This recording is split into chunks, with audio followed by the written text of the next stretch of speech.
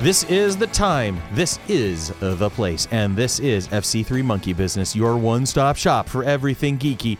And since anything is geeky, if you love it enough, then you never know what you're going to get.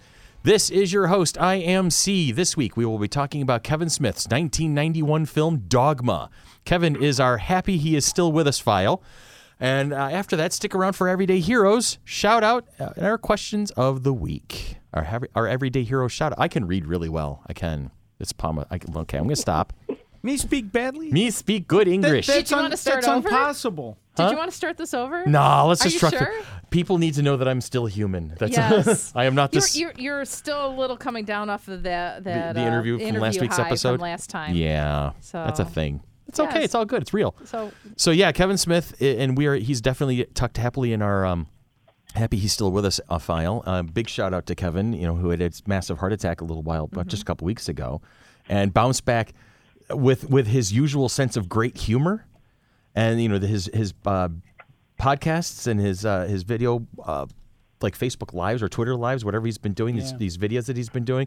He's taking everything in such great stride. And going back into, he's doing live shows again already. Mm-hmm. Yeah, so it's just full marks to Kevin for being a machine, and our best wishes to him on a speedy recovery. And please stay with us for a lot longer. We need you, dude. All right, in the studio with me is my usual band of surly human sidekicks.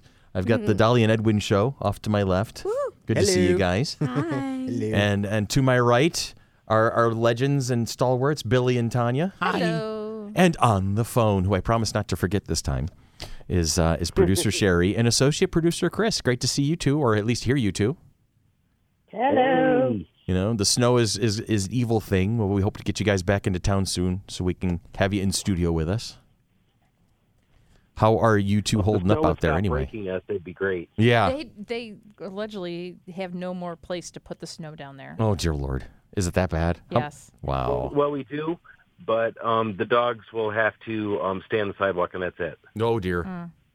Now, isn't there more snow headed? Isn't there like another nor'easter? There's a northern coming? nor'easter brewing right now. Shush. Ay. I hope it totally bypasses everyone. I'm sure the entire East Coast of the United States agrees with you. Central New York. Come for the wings and stay because you can't find your car. That's it. There it is right there. I mean, the last one, the local snowplows didn't even bother running. It was amazing. There was like 2 feet of snow on my street, and that usually does not happen. It was like, okay, this is going to be waiting. interesting. Okay, so let's get to sponsor shout-outs. We're going to do our usual row of them. And Dolly's going to do it.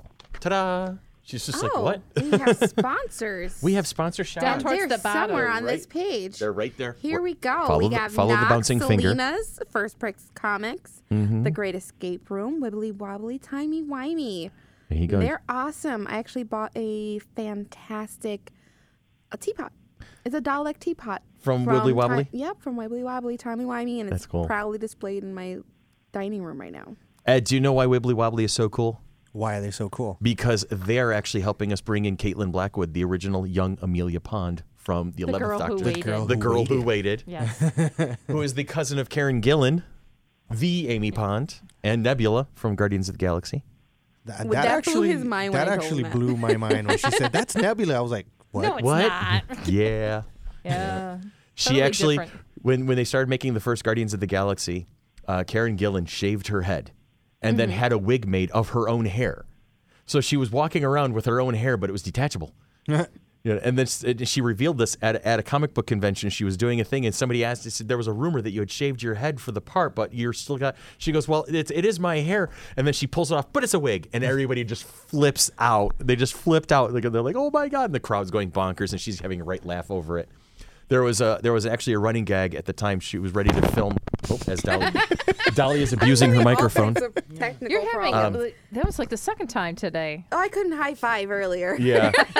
But Karen Gillan shaved her head for Guardians of the Galaxy, and Matt Smith shaved his head for Terminator Genesis. Oh. And so there they are in that final scene just before the 11th Doctor regenerates, where she comes down the stairway, and they have their little moment where she says, Raggedy Man, goodbye, and they reach out to each other's faces, and somebody makes the comment, wouldn't it be great if in an They just outtake like they this? just grabbed each other's wigs and ripped them off?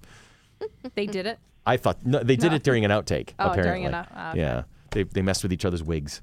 So that was I thought that was a would lot funnier explain in my why head. he was bald at one time. Yep, he actually had shaved his head for the whole thing. That sounds right. That was okay. That So didn't that work. was wibbly wobbly timey wimey. Yes. Our sponsors. I'm going to babble now. So Patreon, we haven't had a lot of going on Patreon at the moment, but we do have some subscribers there. That is a thing that happens. So go to patreon.com/FC3ROC. Please support Monkey Business and FC3 with your subscriptions and patronage. We would love to have you on board. And every person who subscribes will get a shout out. And obviously, through all of our mediums, if you ever ask us questions or make requests, we will definitely go out of our way to see what we can do to help you out with that. Apple 5-star reviews. Want to help others find the show? Leave a review on Apple Podcast. Every review will be thanked on the air, and any questions will be answered. We want this to be a conversation, so please send your questions. I did that really, really badly. Wow, you're still reeling from last week's interview, aren't you? I really am. So what we're going to do is we're going to do this. We're going to take a break, and when we come back, we're going to, as we said at the beginning when we came in, we're going to be doing a Not a Book Club, and we're going to be talking about Kevin Smith's 1991 film Dogma. And a little comedy from Lachlan Patterson. Awesome. Oops, I mess this up every week. I hate myself. That's all right. You can't do any worse than I already have. So I can vamp until you're ready. Here, hold on one second. I can hold on. Hold on, what are we music holding on to? playing, I had I know. things playing. Hey, wait, that's me. Don't hold on to that. Okay, here we go now. Ooh. Lachlan Patterson, like I said. Yay. Like video games. I tried like sharing video games to girls. I realized they don't really make video games for women. And I figured out why, man.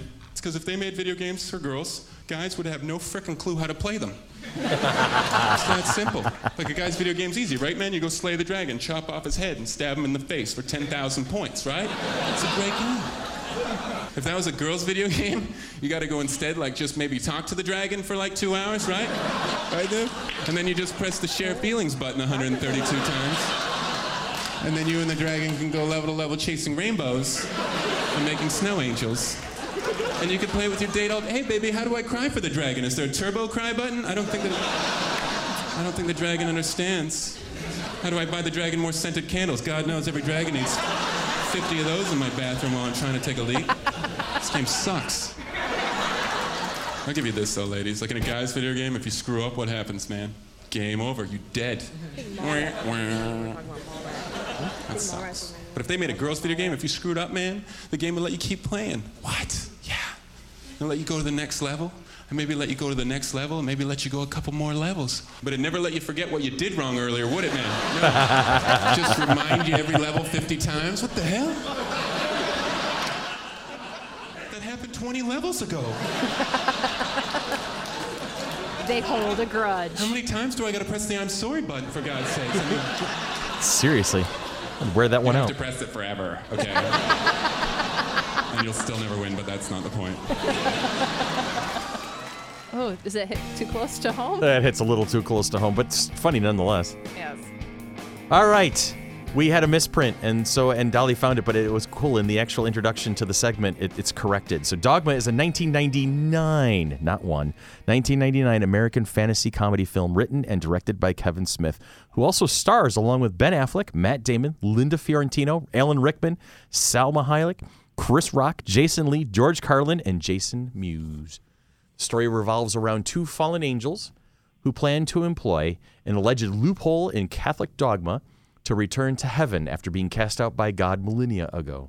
But his existence is founded on the principle that God is infallible. Their success would prove God wrong and thus undo all creation. The last scion, played by Linda Fiorentino, and two prophets are sent by the seraphim Metatron to stop them. The film's irreverent treatment of Catholicism and the Catholic Church triggered considerable controversy even before its opening. The Catholic League denounced it as blasphemy. Organized protests delayed its release in many countries and led to at least 2 death threats against Smith.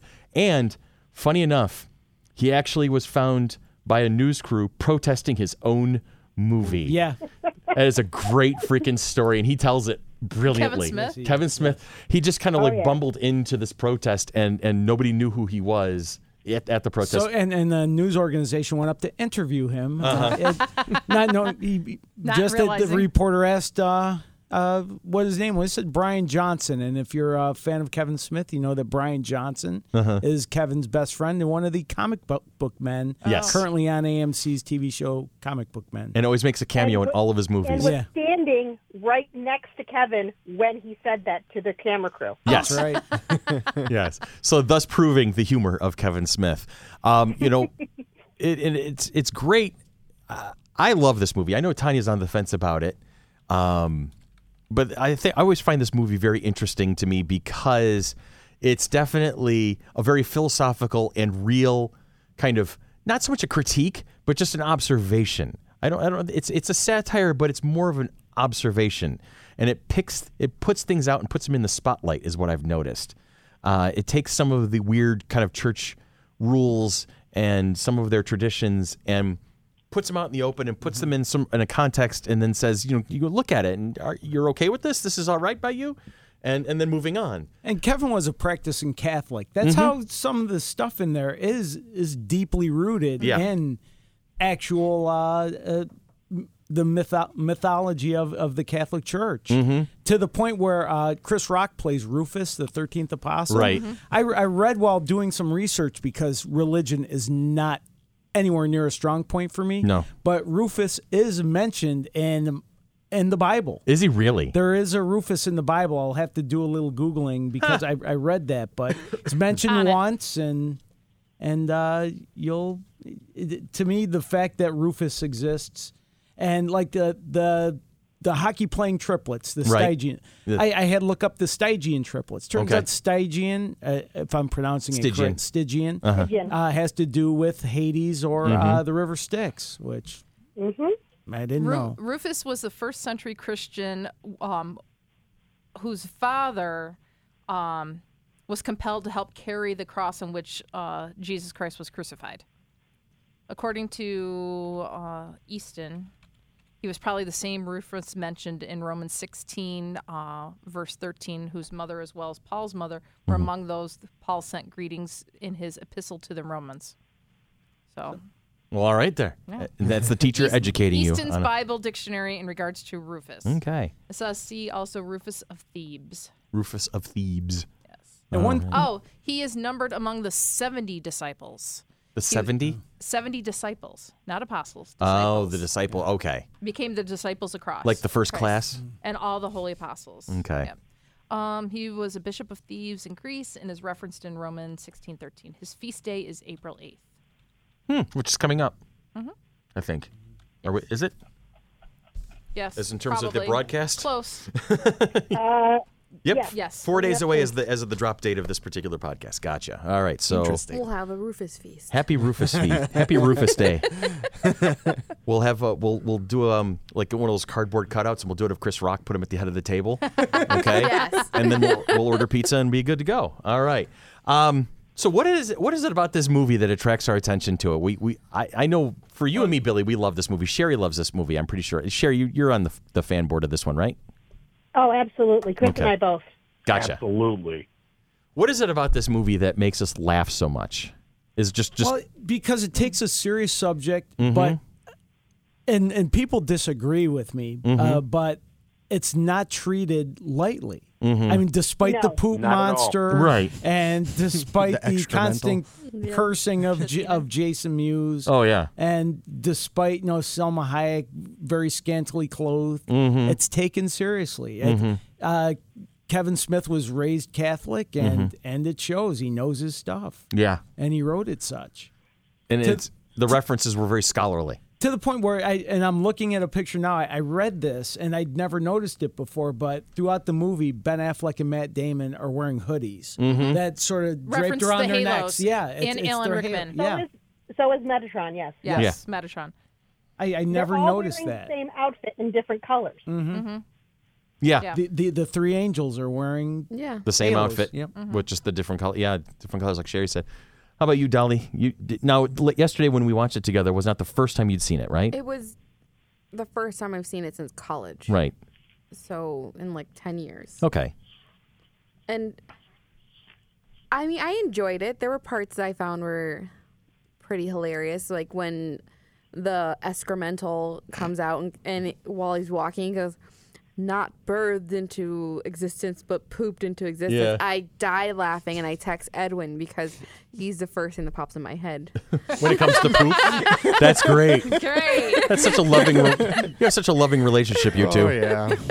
The love is real. Yeah, the love is just poop filled. Oh, you're my poop that monster. whole scene makes me laugh because when Silent Bob has this idea, and he's just standing there at the bar watching this thing coming closer to him, and he's just got that look on his face. It's just like, yeah, I got this. This is all good. He's just very, very calm. Yep, I'm not worried. And just Kevin Smith is one of the master mimes. That's the awesome of our generation. That's the awesome part of Silent Bob. I think that's that's just cool. amazing. You could tell how really influenced he was by John Belushi. If you're Yes. old enough to remember him The from physical Saturday Night expressions. Live, yeah, Yeah. very Belushi-esque. That's a great way to put it. I mean, they also have the very same physique. Yeah.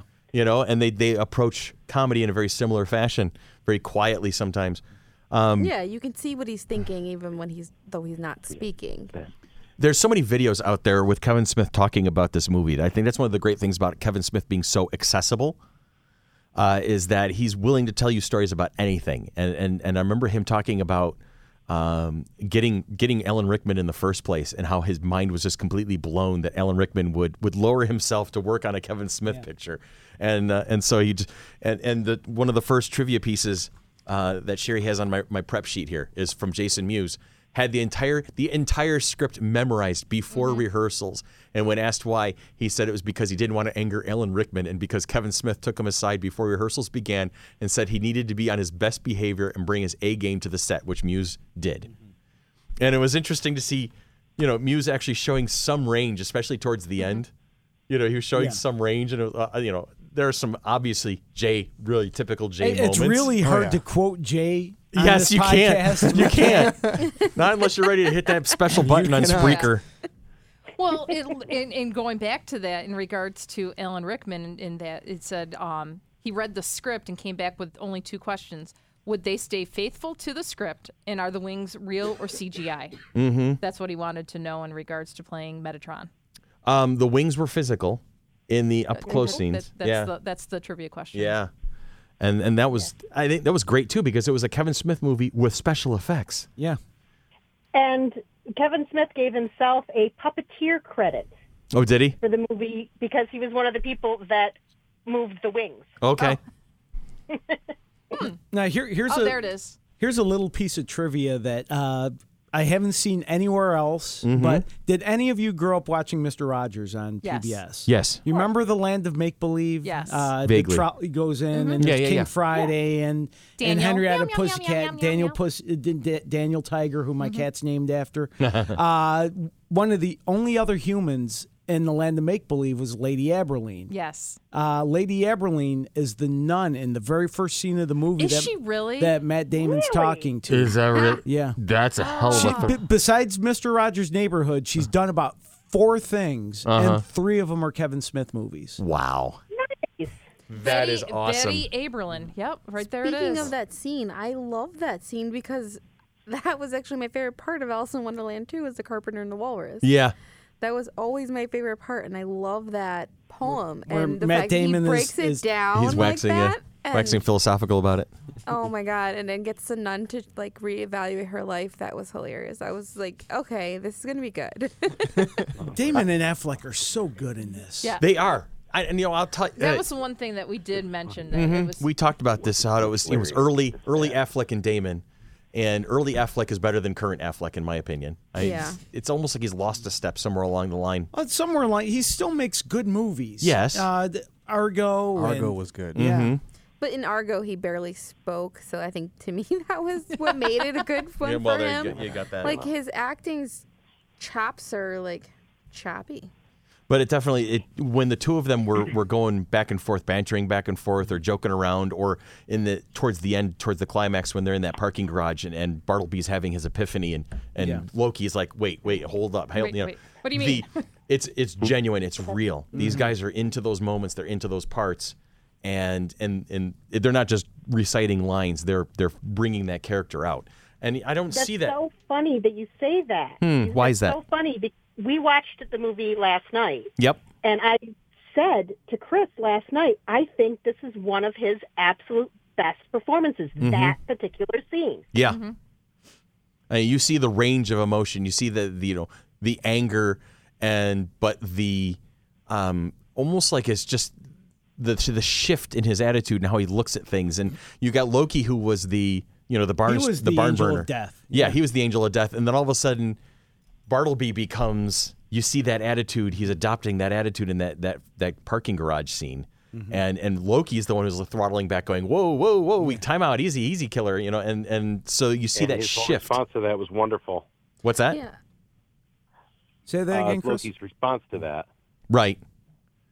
And then putting the 2 + 2 together and likening Bartleby's rant to the Morning Star, to Lucifer, and exactly. That's and knowing that was it. That was enough for Loki. He's like, it's time to start checking out of this plan. Something's gone wrong I here. like the one-on-one on the train, though, Yeah. because that's Yeah, when the you train kind of is see the where the light clicks in Affleck Yeah. and Bartleby. When Bethany is drunk and she's admitting the When plan. she has Yeah. to, yeah. Well, when he's not even that, when she's talking about her ex-husband and how he left her, and he's likening his feelings to her feelings, but his are towards God, and you see that kind of light bulb click in his head where, like, yeah, she's right. This isn't right. I don't want to be treated like that.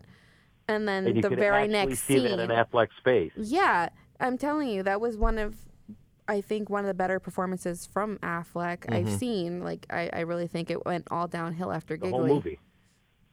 Yeah. See, that's my thing about this movie is while it is funny, that's not why I watch it. I watch it because it's thought-provoking. I watch it because there's these amazing performances from all these different people, and it's just a really interesting film in that way. I think it's funny is not the reason why I watch it. There are definitely moments where I'm just laughing my butt off because it's a comedy. You have those moments of just pure comedy. The interaction, usually it's between Jay and Rufus, is what made me laugh the most. Oh no, when Jay's like, "Oh, holy, I get it." Yeah, holy bartender. bartender. He's always late to the party. I love that. That reminds me of my friend. I have a friend, Heather. She does that to me all the time. But yeah, I mean, it's like Sherry said. There's that level of, he's not just bringing up references to the church and church doctrine and Bible passages and things like. He's not just doing it to be satirical.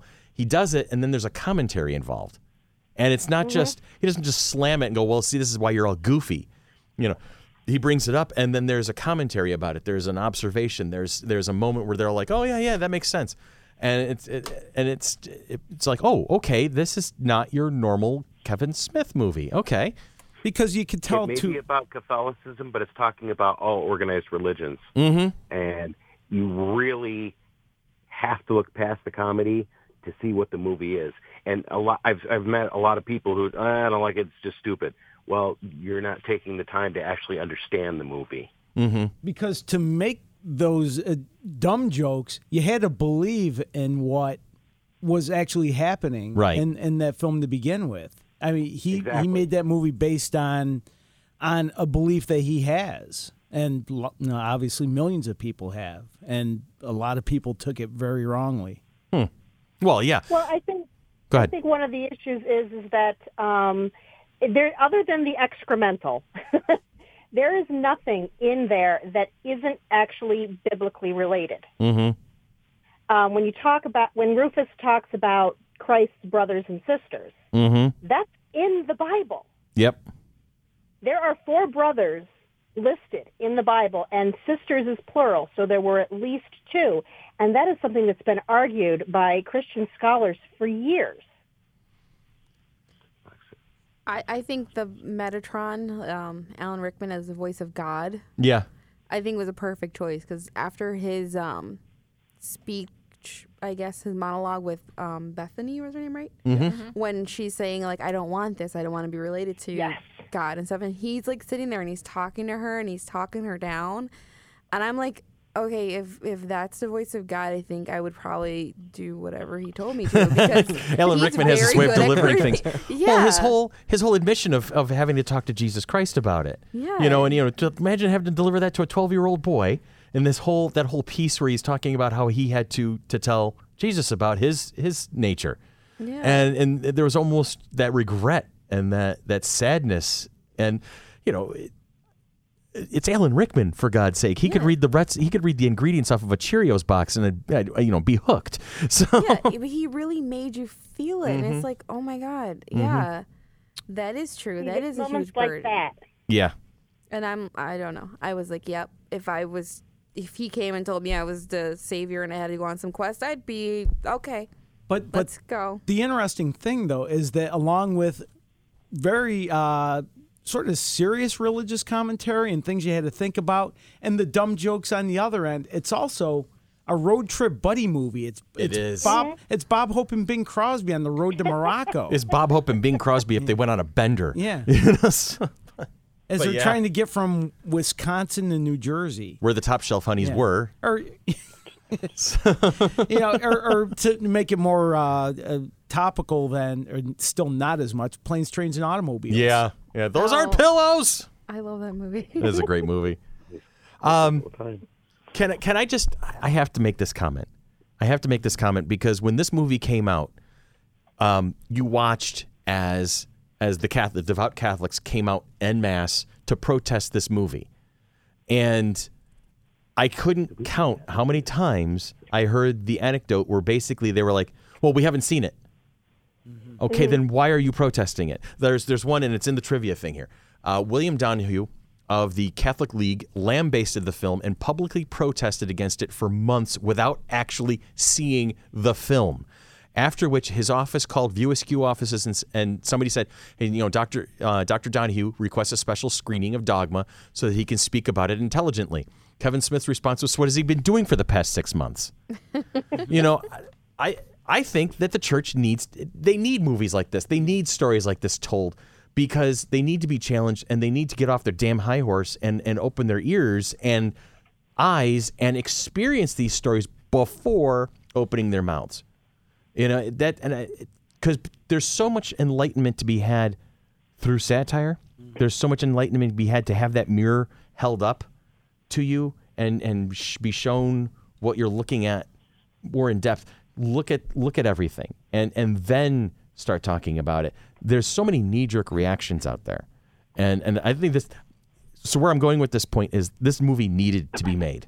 And I'm very glad that Kevin Smith was the one that did it, not Spielberg. Yay. That was my mic drop moment. And the mic drops. And almost my Coke. It had the cap on. Anyway, I know, but... Go ahead, Chris. But she works at an abortion clinic. Yeah. Best part. With what you're saying, that is very particular to what's going on in government today. Oh, yeah. In modern society. I mean, we have these movies and TV shows. We've talked about Black Mirror, for instance. These things that are putting a mirror up to what we are living with, and we can do better as a people. We really can. We can be a little bit more open. Instead of having a belief, we can have a good idea. I think there was another little like a callback between Rufus and Bethany. Yep. Don't have a belief. They hate it when you have a belief.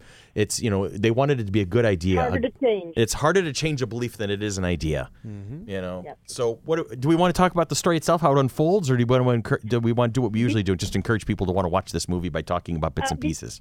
Before that, I just want to make one comment. Go. If you enjoyed that aspect of this film, where it talks intelligently about religion, but still it has a humorous take and switches things up a little bit, if you enjoyed that part of this particular movie, one of my favorite books in the entire world is a book called Lamb. I'm trying to remember the full name, but it's something about, the Gospel According to Biff, Jesus Christ's childhood best friend.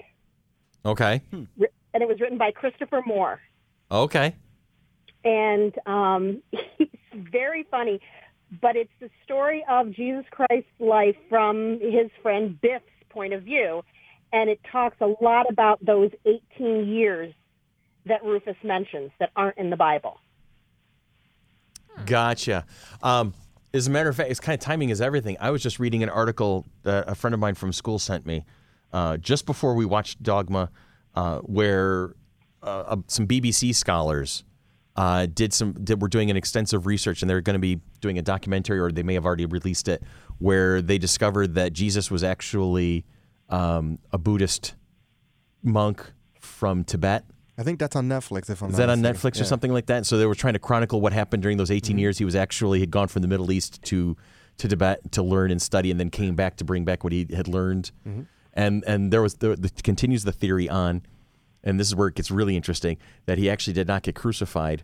That was a put on to cover his escape. So he went back east, where he taught and lived his life out until he was about 80, and he's supposed to be like buried in Sri Lanka or something like that. So now he's Jim Morrison. Jim Morrison, yeah. He's hanging out with Morrison and Jimi Hendrix and Elvis. I'll say Elvis. Elvis is the thing. The Muse loved Elvis. I'm actually in talks with Christopher Moore for him to come on for an interview. Oh, We'll have to really? remember to mention Lamb to him. Okay. Yeah. That's cool. That'd be cool. I'm looking forward to that. Let me know if that one works out. Obviously, since I'll be doing the interview. Really? Yeah.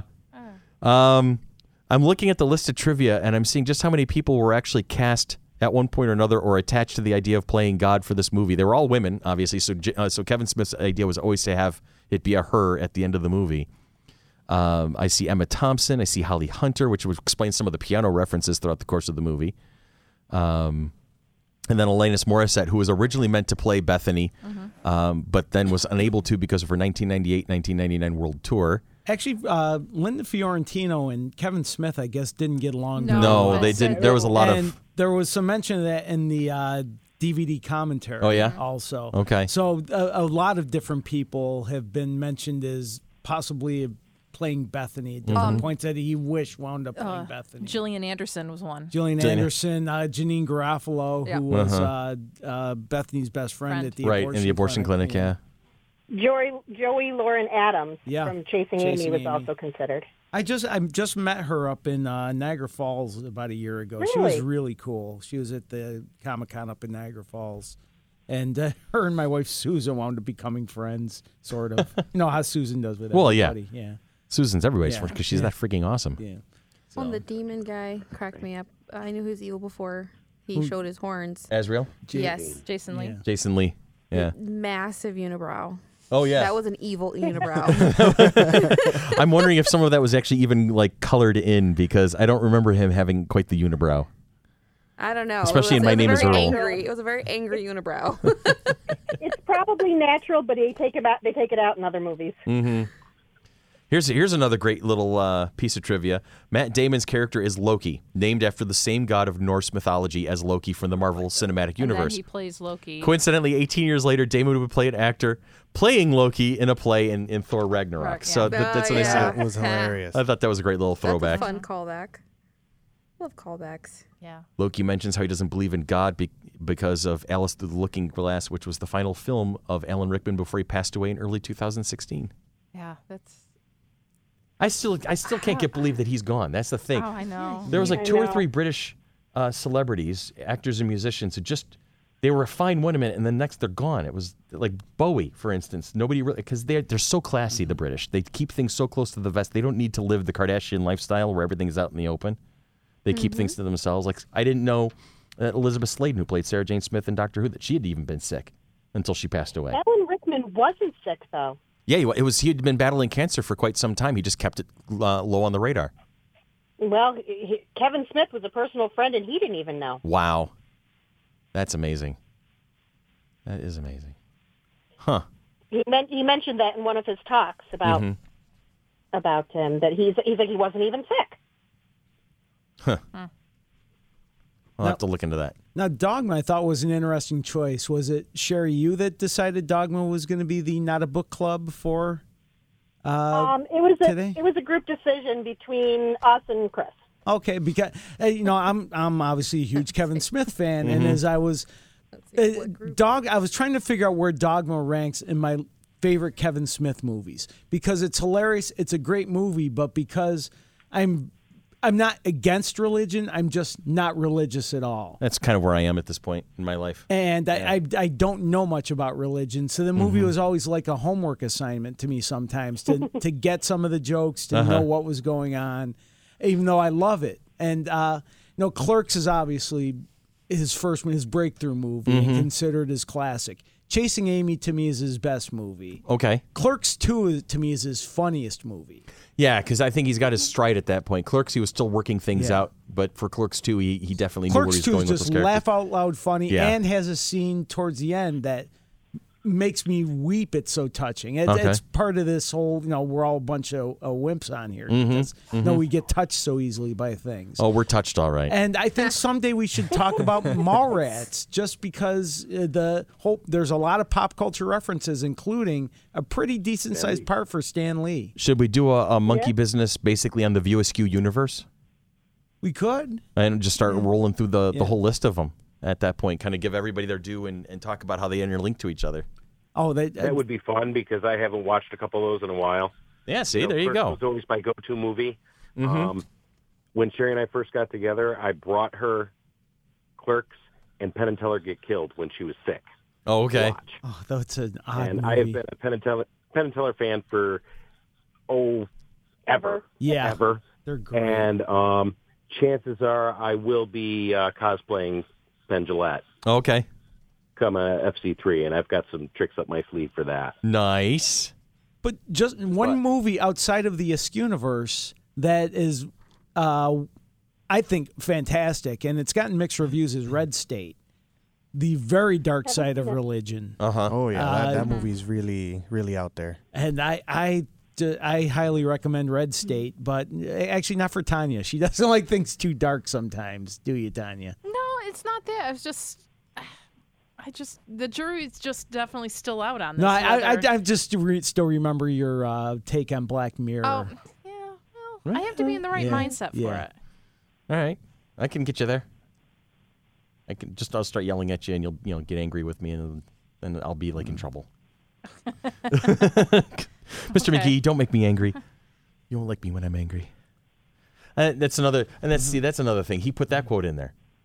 Yeah. Right towards the end. That's right. At the because any Kevin Smith movie is going to be resplendent with pop culture references. It's always Star Wars, always Jaws. Yes. Especially the part when they're in the diner. Yeah. When Jay leans over to Silent Bob, he goes, "I feel like I'm Han Solo and you're Chewie, and we're in that, and she's Ben Kenobi, and we're in that messed up diner." There it is. Or should I say messed up bar? Messed up bar. Yeah. It's not quite as colorful as he put it, but I enjoyed the Shakespeare reference. And there's a couple of them.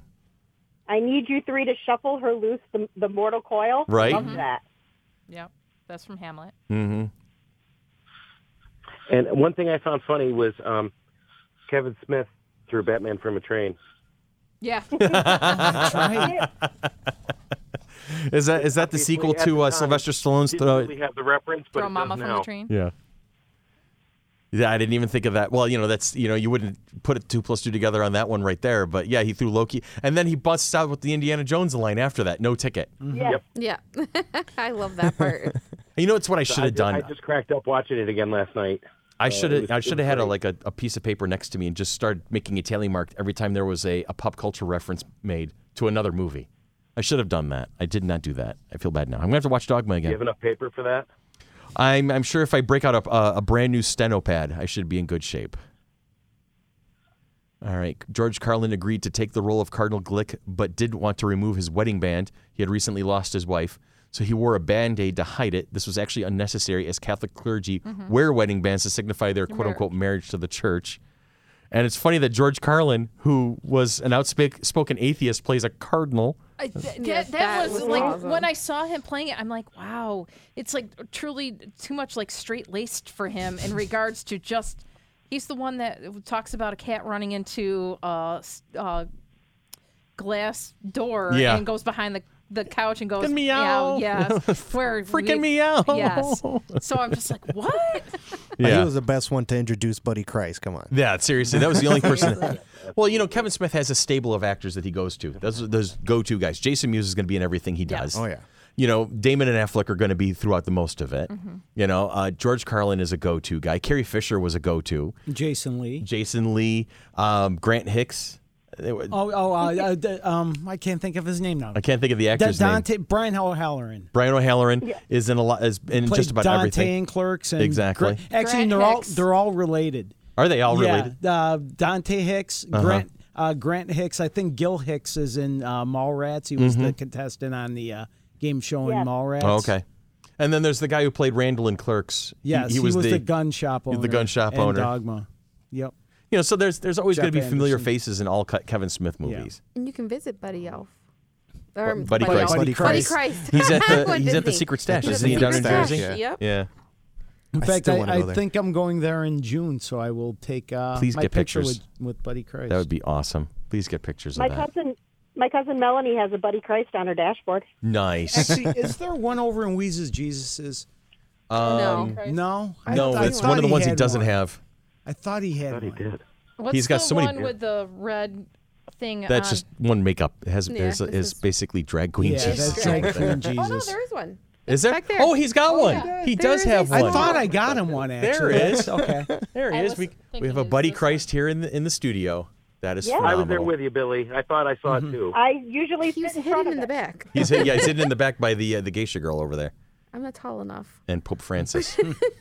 It's like, So That's the thing. I'm not tall enough to see it. That's you wanna what it visit was. with- But it's something you could picture the actual Catholic Church doing. I couldn't, to be honest. To try and get young people more involved in the church. Uh-huh. I don't see it. No, not the actual Buddy Christ, Right. but I mean No, but I trying wouldn't to see them doing Catholicism the Wow Catholicism campaign? wouldn't do, The no. WOW campaign, Yeah. yeah. See, having been a Catholic in the 70s and 80s and remembering how controversial it was that priests started going by their first names and bringing guitars into the church and how that totally freaked out so many people, I really couldn't see this happening. Yeah. No. And being in a Catholic church where the father was one of those fire and brimstone, preach from the pulpit type father, it is just like when I got married, when we had our rehearsal the night before, he goes, "We're starting at 2:00 with or without the bride. I don't really care because we have church at 4:00. Right. So he goes, I need everyone out at 3:15. So if the bride's not here, I'm still starting. So No pressure. No pressure. That was the whole thing that the church that we were at. So it's like definitely like you were afraid that lightning was going to strike you if you did something wrong in regards to the upbringing. Well, Bethany makes point of that when she's talking about it. When she was younger, you're in church and you could, that power and that awe-inspiring, and the wonder of it all. But then as you get older, it was like great time to balance my checkbook. Yeah, I mean, it's like right now, I'm like, I might have been raised Catholic, but I'm truly not a practicing Catholic I'm right not now, practicing anything and anymore. I'm just like, with the seasonal Lent and things like that, I'm just like, I haven't been able to find a church that really speaks to me right now in regards to that. So I mean, we always joke with Sean and Deanna and whatever because we're all Catholics, and we're like. Sean goes in for a wedding or a funeral or whatever, and we're like, "Did you get struck by lightning?" He goes, "Nope, the church still stood." The type church is thing. still standing. But Yeah. that The was group I sat with at Ray's mom's funeral. Yeah. Chris? Oh, I'm sorry. Nothing. I was just that was an aside to Sherry. Oh, I see. But We the hear group everything. I recently went to a funeral of one of my best friends. His mom was like a second mother to me. He's the one who taught me how to cook Italian food. Nice. Me being the little Irish white boy. And the group I sat with, if anybody there was going to be struck by lightning, it was that whole group. And there were like 10 of us. Yeah, I was raised Catholic too. yeah, And it's just, my problem is here. Like when I was in Florida, I had a really good church that I went to that was Catholic, and it wasn't all fire and brimstone, but it really depended on the mass you went to. Because if I went to the Spanish mass, I would have a different father versus the English mass. I went to an English mass, and the first time I went, it was everything was fire and brimstone and you're going to go to hell for like literally breathing. And then when I went to the Spanish Mass and it was a different pastor and it was completely different tone. And that's what I was used to. When I was a kid, we used to attend Mass with a priest whose name was Father Looney. Father And Looney? He used to say Looney by name, not by nature, but it was a little bit of both. He told priest jokes during Mass. It was great. He was awesome. In fact, the pastor, the father I see here every once in a while in Clinton is like that. He's wonderful. I'm not Catholic, wasn't raised Catholic, but occasionally the people we support at work, I take to Mass. So it's been very interesting for me for the past 20 plus years now to try to be able to follow a Mass. Yeah. Or Catholic aerobics. That's okay. That's what Get out of I my refer head, to. Tanya. That was where I was going with that. I mean, it's the stand, sit, kneel, stand, sit, kneel. Just watch the old woman in the front pew. That kind of works for me. Oh, she's moonwalking. She's moonwalking. Anyway. Yeah. It all changed recently. What? Did it change? It all changed. They changed the entire liturgy. A lot of it's not. You don't kneel anymore. You sit, and there's just. They changed the wording. Yeah, there's something something in. I was somewhere, and just some of the phrasing has changed. Yeah. Now see the Makes me thing. crazy. For the longest time, when I was going to church, it was the name of the Father, the Son, and the Holy Ghost. That was back in like the 70s. Now is it the Father, the Son, and Simon over there in the corner? No, it's Father, Son, and the Holy Spirit. We're back there again? That's what it was. Okay. But it was Holy Ghost when back in the 70s, early 80s. The Father, the Son, and John, Paul, George, and Ringo. I wonder, we've gotten into this whole philosophical discussion about our views on Catholicism. Is this what this movie has? Is this why we find this movie fun? Is this why we find this movie so interesting? Is that we have? Well, okay. Why we have this? It is thought-provoking. Okay, so I misspoke, and that's fine. Yeah. I do that a lot. But it is fun. Yeah, it is a fun movie. But is this it why we does find it so challenge the thought-provoking? It tenets of challenges religion. that which we've already started challenging on an internal basis. Yeah, I don't know. I mean, I started challenging the whole religious tenets when I went to Nazareth, because part of the coursework at Nazareth, you had to take a religion class. It didn't matter which one you took. So I took Religions of the West, which got into Christianity, Judaism, and Islam. And the professor I had, he was great. I can't remember his name, but he'd come into class and he's like, okay, you guys have your blinders on? Are you ready to read the Bible with your blinders on? Because the book of Genesis is written after several other books that have been written in the Bible, but yet that's the creation story. Yeah. So it's like you read this one, it says in the beginning, but this one was written 10, 11, 20 plus years after other books of the Bible. So you're saying that the concept of the prequel was not George Lucas's? No. Okay. So I mean that's the thing. It's like so you have to take like the Bible with a grain of salt because it's not written linearly. Linearly. Thank you. Yeah. Maybe it was written by a Time Lord. Yeah, that's pretty much or Quentin Tarantino. Yeah. There you go. Oh my It was a word! matter of- Could you imagine the Bible is Pulp Fiction? of Oh the person's lordy! perspective at the time. So now we have this road movie. Just till dawn. Yeah. So we have this on the road movie with religious characters and the prophets Renegade angels. and renegade angels and commentary on what we see in modern society. So I guess I just wonder do we identify that with that because we've had our way of looking at the world kind of changed and morphed, and we don't have that strong. Here's my question, and this is hypothetical because I don't think there's anybody here who's a devout Catholic in our panel, and if you are, then good on you. Family's Pentecostal, so You see, okay. Our family is not. Yeah, but do you think somebody who is strong in their faith, goes to church, tries to follow the commandments, goes, sends their kid to Catholic school, stuff like that, and turns their noses up on what we would now look as today as socially liberal policy, governmental policy? Do you think that they would actually enjoy this movie if they actually just watched it? I don't believe so. Mm-hmm. I think they would be so staunch in their beliefs and their traditions and their morals and values that this would be an affront to their sensibilities. example. I disagree.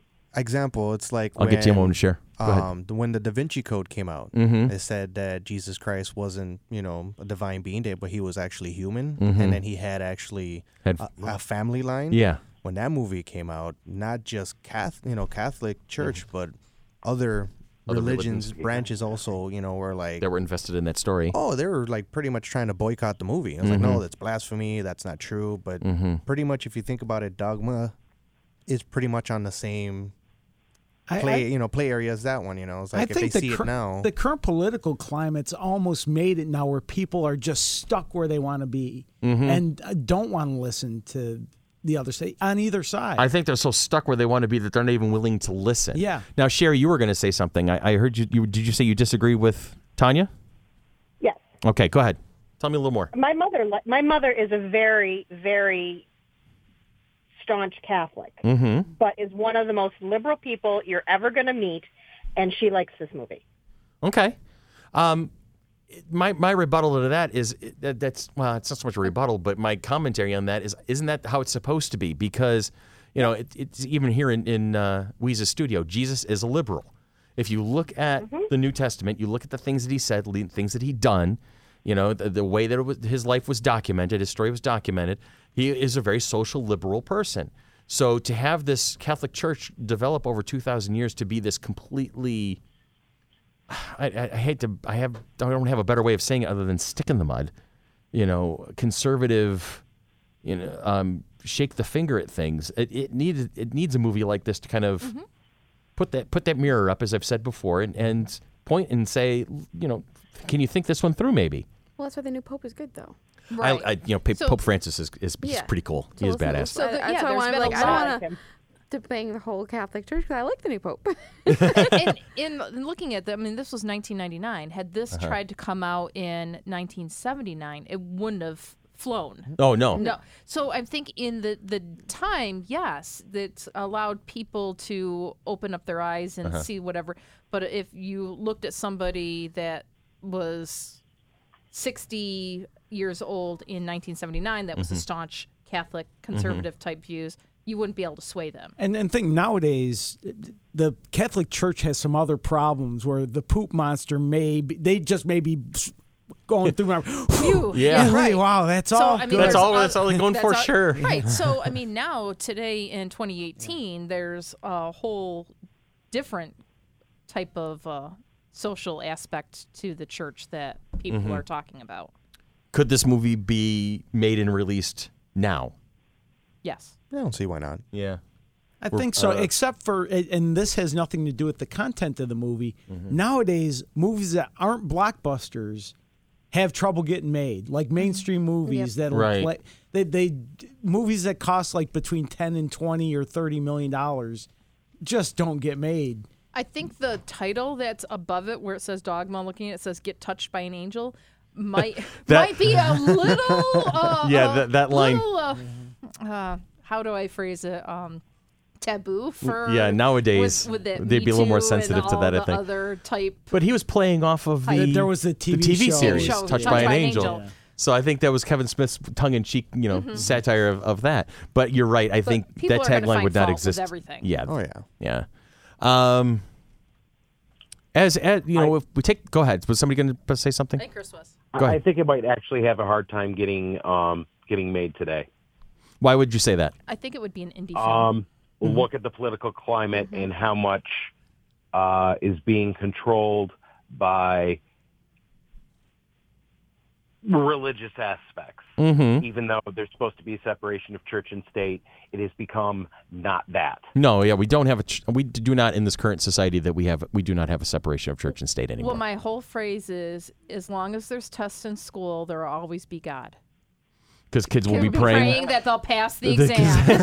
So there will not be separation of church and state in regards to said exams. By the teacher. So yes, I believe in that. I believe in the teacher. I was going to go somewhere with this. Sorry. I derailed you. No, that's okay. That's not hard anymore. Don't worry about that right now. I'm scattered. No, I think he's definitely has a point. I think if it was going to get remade now, it would probably be more of an independent indie film rather than one of the major movie houses. Right. Just because of the political climate. And if someone wants to, it would be shown at the Cannes Film Festival. Yeah. It would be that. This would be something that would show up at the Little. Okay. Yeah. This is where I saw this at the Little. Did you really? Originally, yeah. I saw Clerks at the Little when it first came out. So it's a definite. It wouldn't necessarily be mainstream. It would be in Tinseltown. Yes. IMAX Tinseltown. Oh God. Now, as an on the road buddy movie, let's take the philosophy out of it. As an on the road buddy movie, this is freaking funny as hell. Very funny. Jason Mewes, even though he was terribly hooked on heroin at the time, gives a stellar performance. Yeah. He's hilarious in it. You can say he's just typecast, he's just playing himself, but it takes a certain level of timing to be able to pull that off. I can't play myself. I know. No, I couldn't. It would be too hard. It'd be too challenging to do that. But especially at the end when I don't think I'd have a problem playing myself. That's kind of what I'm doing in D&D. You're true. Okay. But also think about it this way. What if you're handed scripted lines and you're told you have to say it this way, and in the back of your head you're like, I wouldn't say this, but you have to present that as if you would as yourself. What do I do with my hands? Well, yeah. You bang the table on the train. I have enough self-awareness. I know how I sound. And there's a lot of times I sound like an idiot, and I know it. So same here. Me lines saying, here, say this. Yeah, not an issue. Yeah. But then his I think Jason at the end is awesome, especially when God kisses Jay on the cheek, and he's got that look of just that distant, aloof, kind of like he's lost in his own thoughts kind of look. This just you got to give the kid credit for it. He blended the personality types. They're trying to screw her the whole time. Yeah, he was. Or he is. It's not even they. In the big final scene, he's dropping his pants. She's like, "What the hell are you doing?" She goes, "We got 5 minutes left to live." He said, "You're gonna have sex with me." But funny. His mind never strayed from that, really. No. Right. But Silent Bob's mind evolved throughout the story, despite him not really talking. To be helpful, to be... Yeah, and then you have, Rufus, who's this, no, Jesus is black, and trying to, enlighten everyone. Yeah. And someone else, Jesus is a woman. No, not Jesus, God. God is a woman. Yeah.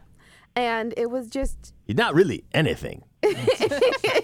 Exactly, and you bring all these personalities together, and I think that's what made the movie fun, is those personalities blending. And I think that's, and I've said this on several occasions, I think sometimes for me, the interaction between the characters and the personalities is sometimes as important, and in some cases even more important than the story, because there's always going to be the same stories.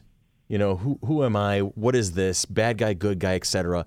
There's a lot of stories that are going to be consistent throughout drama in any of its shapes and forms.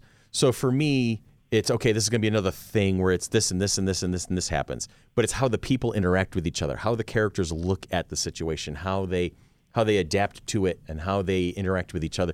That's the selling point for me. Like Firefly, it was a standard kind of Western and outer space drama. Okay, there were so many standard tropes in Firefly, but it's how Mal talked to Jane, and Jane talked to Simon, and Simon and River dealt with each other. So it's people.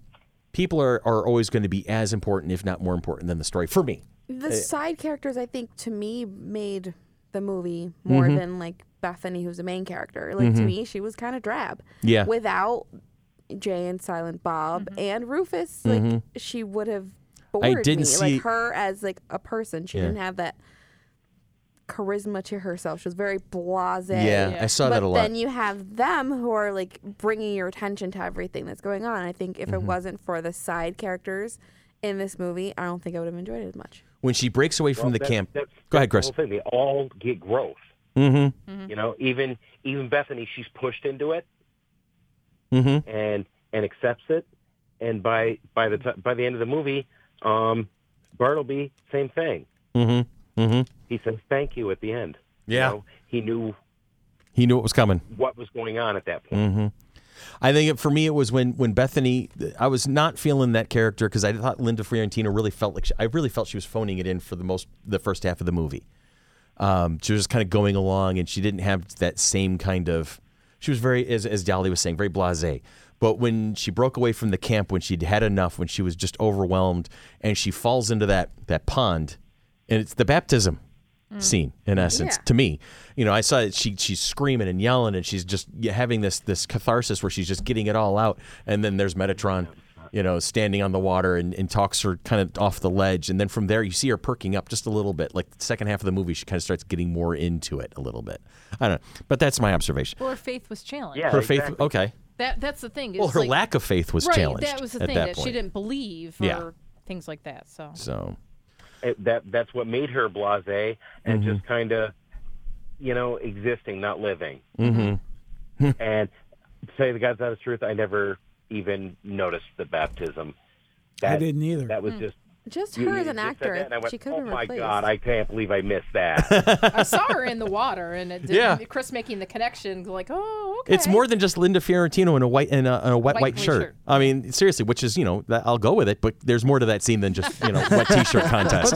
But Dolly's right in that of all the characters in the movie, she's the lead character, and she's the one I remember least. If you say Dogma to me, I think of Affleck and Damon, Silent Bob and Jay, Chris Rock, Cardinal Glick. Yeah, even Selma Hayek before I think of Muse, Bethany. Yep. Mm-hmm. It's amazing that the main character is the least thought about character in the whole movie. I don't even recognize her name. Linda Fiorentino? Yeah. Yeah. She still acts, I think. I still see her pop up once in a while. Men in Black. She was in Men in Black, yeah. She was in the first one. Oh, yeah, I forgot that was her. She's been in quite a few movies, but she's always she's like a forgettable. would-be star. Yeah, she's always that would-be star that failed to ignite. It's that's the impression I've always gotten. Like she has chops. I've seen her use them, but it's always like she's not quite there. And it's not anybody's fault but her own. She's the Kristen Stewart of the 90s. Oh, there you go. You know what? go. Yeah, That's a good, Billy. That's it. That's a You good nailed that example one right there. You know what? You absolutely nailed that one. Looking at her filmography, I've seen Men in Black and Dogma. And that's it. Yeah, she's got 31 actress credits. Has she been on anything recently? No, the last thing was like 2009. I think she's finally retired.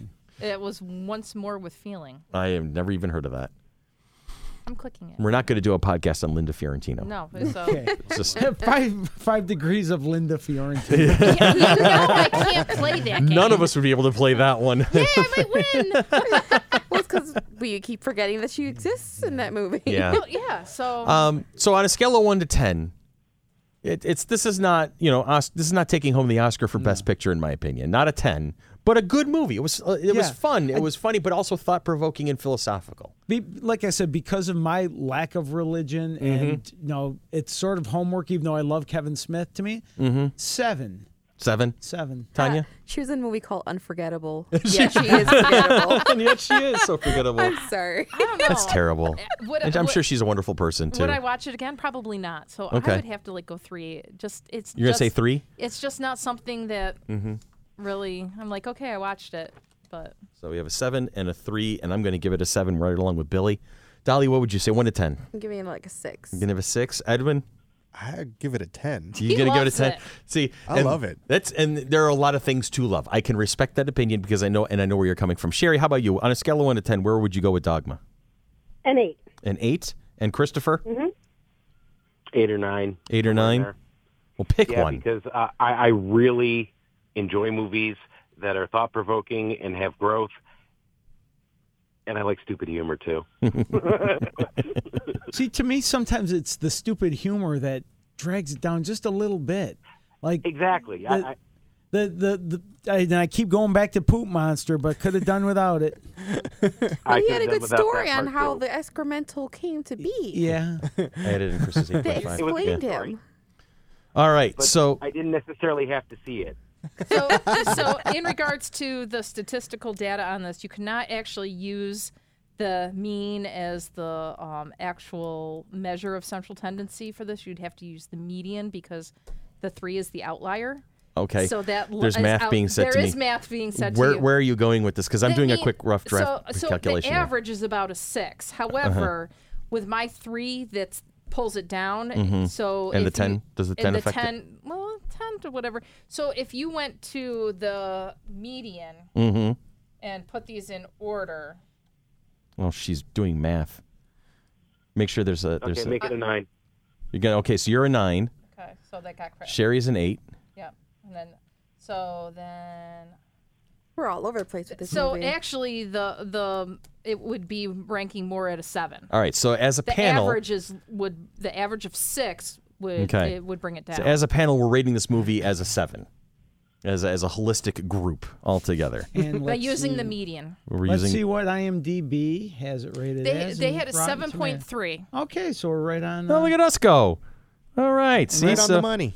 We nailed that one. What did Rotten Tomatoes put it at? I'm going to look that up. Looking that up now? Yep. Okay. Tomatoes, Dogma. I can't imagine Tanya's reaction if she sees Jay and Silent Bob Strikes Back. See, that's a hell of a movie because you really have to check your brain at the door and have a couple of beers when you start watching that one. That's what I was telling her during Dogma. I'm like, Dogma, Rotten Tomatoes. Favorite View Askewniverse is 6.2. Okay. I told Tanya during the screen when we were watching it, I'm like, you need to either have some drinks or be like slightly inebriated to watch this. Sherry, fully appreciate it. All right, everybody. Sherry, what were you saying? Because everybody was talking over you. I said that Jay and Silent Bob Strikes Back is my least favorite View Askewniverse. Oh, well, yeah, I mean, because he was just going out of his way to be silly, to be repulsively silly. Other than a couple cameos, I really will never watch that movie again. There's no need to. There really isn't. I've only seen it once. Actually, he's probably 50 times. rebooting it. Jane Silent Bob reboot is being made right now. I can't wait awesome. for that movie. That should be good. There's probably going to be heart attack references in it. What I just love about it is just how Kevin Smith pretty much is making fun of, everything. Making fun of Hollywood per se, how they do things, and that's what I love about it because he just nails everybody. Yeah, including himself, and I think that's part of his charm is that he does self-depreciating humor very well. He'll go after himself as equally as he goes after anybody else, and I think that's a class act in the making there because that's a person who shows no fear. Yeah, he's like, all right, I'm going to go ahead and bash everybody, and that includes me. Yeah, so no one's off limits. All right. I think we need to. He has no delusions of grandeur. No delusions of adequacy. We're good? We're going to put this puppy to bed? We'll put this puppy to bed. We're going to take a quick break. When we come back, we got a couple of quick announcements, and then we're going to send you on your way for the rest of the week. Okay, and we'll take a break with comedian Rick Reynolds. Yay. One of my favorite things is discussing religion, and especially Christianity, because it's fascinating. I've read the Bible and other, religious books. And here's an interesting thing in the Bible. Jesus appears as a baby, of course, and then the next time we see him, he's delivering sermons. He's an adult. I think the Bible avoids Jesus' childhood because he was a problem child. I mean, he must have been a tad spoiled. You would have been too. I mean, imagine you're like a 10-year-old boy. You show up at the father-son picnic with God. You're going to win every event you enter. Nobody can eat more pie than God. It's a foregone conclusion. Now, I knew probably the most religious person in the world, my grandmother Welter, my mom's mom. Nobody believes this is true. Absolutely true. Every day she woke up, she was convinced Jesus was coming that day. Felt like the doorbell would ring. Could be Jesus. Like he's going to ring. And you'd walk by late at night, kind of creak on the floorboard. She'd wake up. Jesus? Is Ricky going to the bathroom?